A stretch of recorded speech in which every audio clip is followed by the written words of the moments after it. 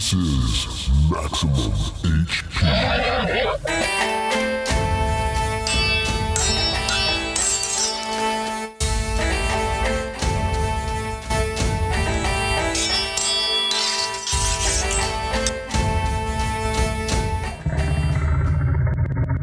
Welcome to Maximum HP, the old school show for the new school world, and I am here with Danny Lee Grimes from Wizards of the Couch, and you are the chief editor, or what is your job over there?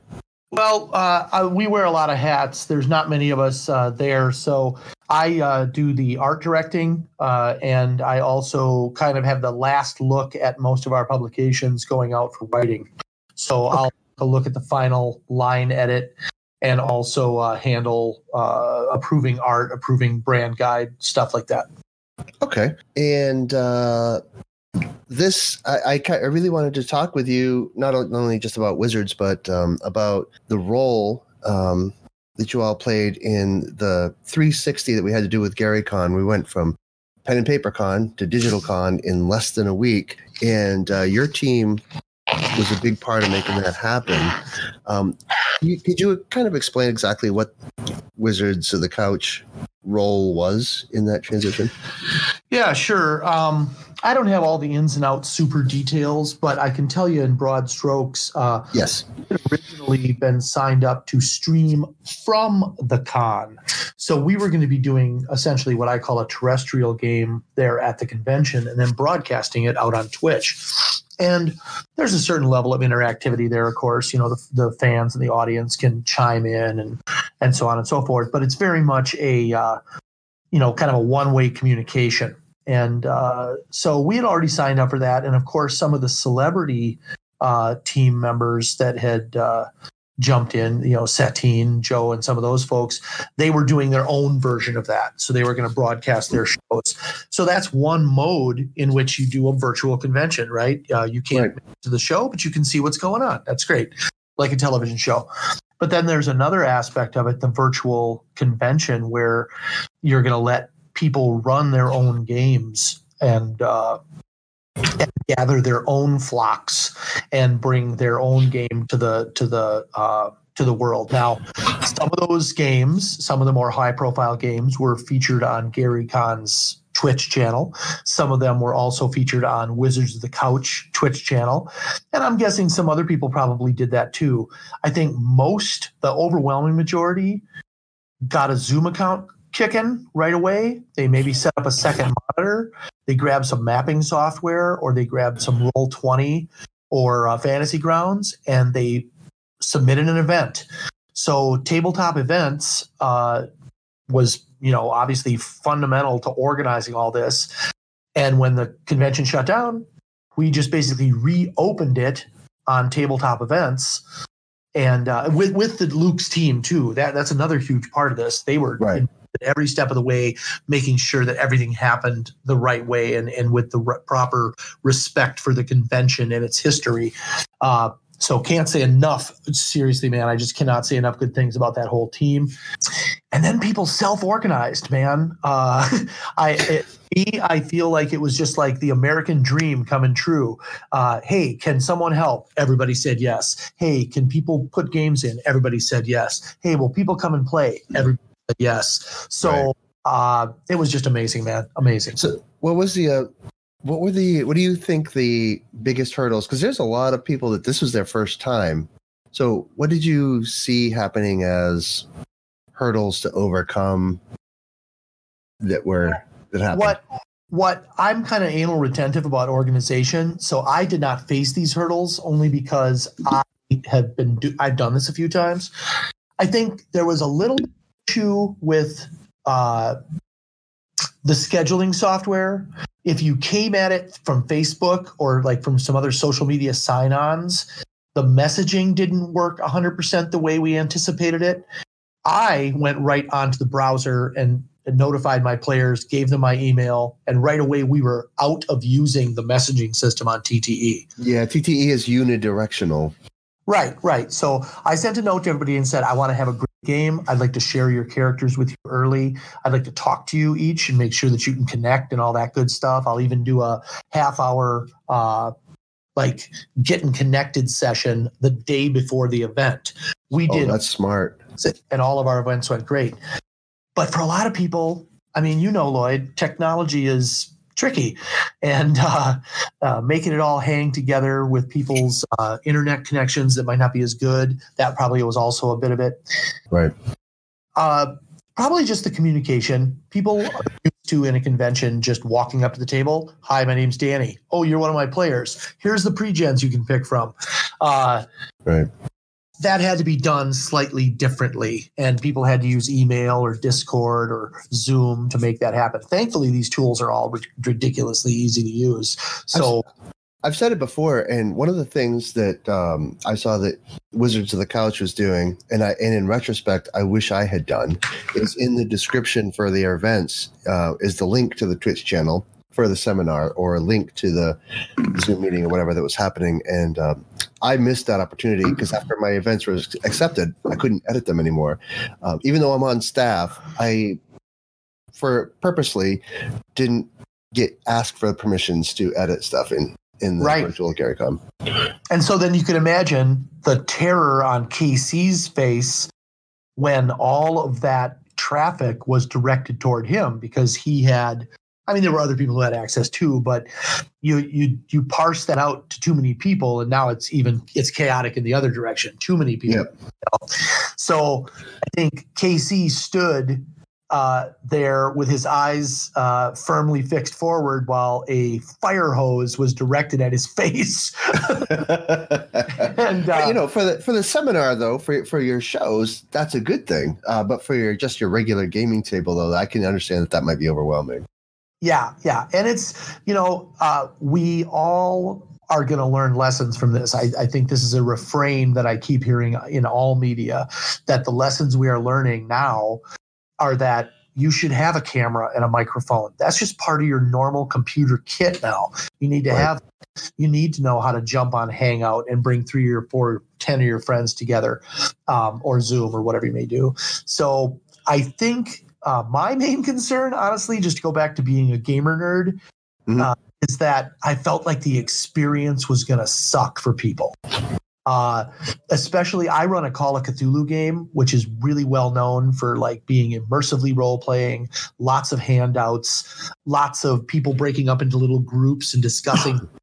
And I was really concerned that would not translate. I was pleasantly surprised that, in fact, I think it actually worked better than it would have terrestrially, because people could chat privately. They could go onto the chat channel and privately chat. That's one thing. Yeah, I need to have a one-on-one with Tim Kask and explain that. He's going to switch to Zoom, and he's going to start doing his Wheel of Blame regularly, digitally. But he has people look away from the screen when he wants to share information. I'm like, oh, you can whisper stuff, Tim. It's a real bonus. Yeah, it is. And, you can be as sophisticated about that as you want. When we ran our Call of Cthulhu game, I ran a very simple interactive map as the main window. Everybody pinned it into place. What you can get as sophisticated as you want. But like I said, I just had one good mapping software. And just to give an example, there was a chase scene in the game. Mm-hmm. Well, the antagonist runs off. I move his little token off screen. 2 or 3 people say, I immediately chase. I grab those 3 people, move them a little ahead. 2 or 3 other people say, we'll get there when we get there. And some people said, we're not chasing. We're going to go do something else. Uh-huh. Right away, I had 4 groups now, which in a room, it would have been a little uncomfortable, because now I'm taking group 1. I'm taking you and somebody else off to one corner of the room and talking to you about what's going on. Right. And then everybody else is just standing around twiddling their thumbs. So the game, what happened in my game was I would come to the second group and say, what are you doing? And almost every time they would say, oh yeah, we've been chatting about it in chat. And one of them even said, yeah, I shared that handout you gave me with the other 2 people in the chat, and we all read it. I was like, oh my God, this is great. It's better in that regard. So I think some things are going to be improved by all of this, and I'm excited to see the changes that people are going to make going forward. Now that they've bought the webcam that they never thought was important, they bought the microphone that they never thought was important. Now they have it. Now they can use it. Right. Well, with more and more places going into lockdown, I think it's going to become an essential piece of life. We're gonna slip right into Star Trek, whether we want to or not. Yeah, I think. What do they say? Change comes by force, almost always. Yep. It's when the doctor tells you, hey, you want me to put a stent in your chest or you want to knock off the bacon? A lot of people can't respond to that. But when they put the stent in your chest, then you're like, oh, wow, okay, I get it. I probably should have done the no bacon thing. So I'm going to do that. It's unfortunate, but I think it's human nature. So what do you think was the most, now that GaryCon is over, GaryCon 12, what was the most rewarding moment for you in all of this?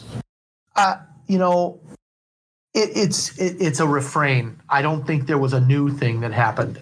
So nothing new to report there. I think what it was, as always, is interacting with the people who are trying to run things and getting their support, getting them to say, we're not going to go have 12 meetings. Just do it. If you can make it happen, do it. And off we went.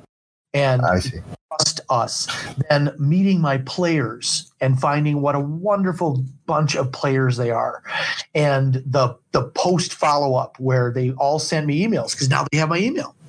And just, not to toot my own horn, but they love my game. So I was really gratified by that. I got a type of feedback that I've never gotten before. I've gotten the, hey, good game, peace, and they walk out of the room and I never see that person again. Right. I have people that are now my Facebook friends that have joined me just in the last 2 days after I ran games for them. And I've got one group who basically said, hey, we want to finish the scenario we started at GaryCon. And I was like, yeah, there's no reason we can't do that. We got about halfway through it. Why don't we just schedule the time in the next few weeks to finish it? They were all like, yeah, dude, that'd be great. So I guess those things changed, and those were very much high points for me. Nice. All right, so I do a little game in my podcast called This or That. I give you two things and you pick one. You ready? Okay. Yep, I'm in. Okay, this or that.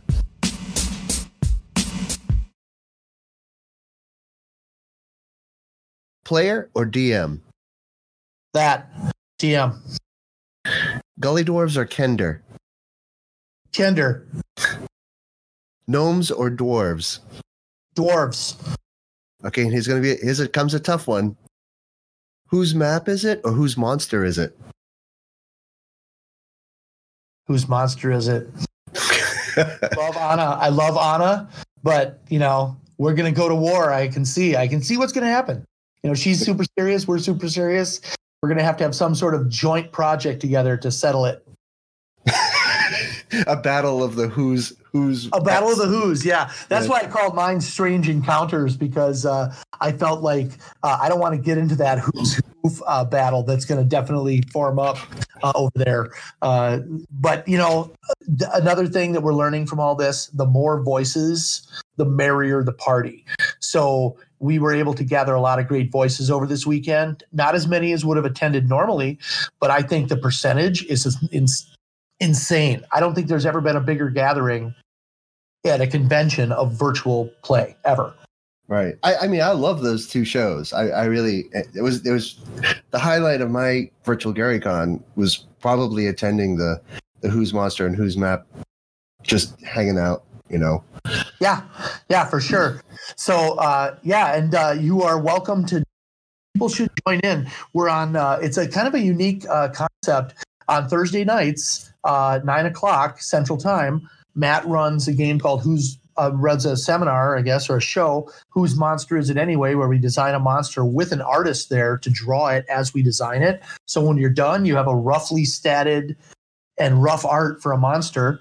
And then we pick up right after that at about 10:15, and we design an encounter where I draw a map. And Matt and I and anybody who wants to join, we're trying to get guests. So if you're interested, please reach out. And also people in chat, jump in with a lot of input. It's definitely a fan-directed show. Yeah, but you're talking Central Standard Times. That's Central Standard Time, yeah. Right. 9 All p.m. right. in the middle of the nation. Well, that's all I got for this or that. That was a longer one, but I like when people expand on this or that, because sometimes we sort of run out of a topic and like. Oh yeah, no problem. I'm an enthusiastic interview. Excellent. So, what would you like to throw out there as tips for somebody? Because you said you like to prepare. You're a prepared guy ahead of time. Like, give us maybe a top 3 tips for somebody who's coming at this. And software. So, like, is it Roll20, Fantasy Grounds? Like, give us some real tips to grab onto. So my cocktail for a successful virtual gaming event is this: get your players' emails by hook or by crook. You have them, drop them in to a group email and ask everybody to reply all, and hand out your pre-gens so that people can get them and start talking about them. Set up a time to test your tech. I use Zoom and an open source product called MapTool to do all my mapping and token placement and all that kind of stuff. When you set up Zoom, you just make sure you're one of the windows. Everybody else comes in as their own windows. And then you have everybody pin the GM's window. So that's the one that always stays big. And then everybody else only shows up when they're talking. So you have an interface for everybody to look at. And then third, make sure that you just have timed out what you want to do. And I use a phone with alarm half hour during my game. So as I'm playing, suddenly my phone beeps and I know, okay, I'm 30 minutes in, I'm an hour in, I'm an hour and a half in. Really helps you control your pacing of the game. Because if you know you're running over, you can always just say, okay, you've learned all you can here. We're going to wrap this section up. Let's take a 5-minute bio break. And when we come back, we're going to start the next segment. And it really helps.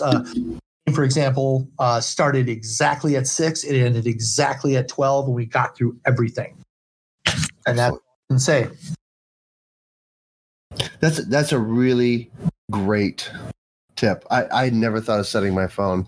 I got inspired watching Mike Merles run a game. I think, well, maybe my aha moment was watching Mike Merles run a game, and he only had something like 2 hours, maybe 3 hours that he was running on a stream. And it occurred to me towards the end of the stream, it's been 3 hours. He's run about 3 encounters, or 3.5 encounters, so like I started setting up, like if somebody wanted to run play one of my modules, I would trim it down if it's 4-hour game to 5 encounters maybe. Right. But setting the phone, that's like you have the thing right there to remind you, like, here's the place where you got to be. That's excellent. Right. And honestly, one of the things that I do too in convention games is I say, if you guys can get through this in 45 minutes successfully, I'll give everybody a luck point. Oh, so it's like a luck point. It's like a get out of jail free card for stuff. Yeah, it's just like you can add it on in Call of Cthulhu. You can just add it on to a result. You don't quite make it. Oh, I missed by 1. If you've got a luck point, you can add 1 on. Most people have 10 or 20 of them because it's a percentage-based system, so you might need 5 or 8 to make that number. Right. But yeah, I would give everybody a luck point or 2 if they would finish on time or early. If they finish really early and really, stay focused in role-playing, I give them a little bit more. It just provides that, we don't have sports going on right now. So I'm throwing a little competitive, beat the clock kind of aspect would definitely get my gamer nerds who are also big sports fans a little bit of love as well. Right. Well, I know I don't want to tie up a lot of your time. Do you have anything else you want to add before we wind this sucker up? No, just a big thanks to the GaryCon staff. Everybody there did a wonderful. We are, obviously friends with Luke and Carolyn, and I know Alex Comer played a role in this. People who think, oh, these are competing conventions. No, they're friends, and they help each other out in these times. So I just can't say enough good things about all the positivity that has come out of this. And I want to see more online gaming, more GMs, more games, more online. Excellent. Thank you so much, Danny Lee Grimes, for joining us on on Maximum HP, and we'll talk to you soon. Everyone, check out Wizards of the Couch. There's a Twitch channel. If you Google it and you can't find Wizards of the Couch, I don't know what rock you're under. Yeah, it's twitch.tv/Wizards of the Couch. Great. Well, thank you so much, Danny, and I hope to see. I think I might even be on the show Thursday. I'm looking forward to that.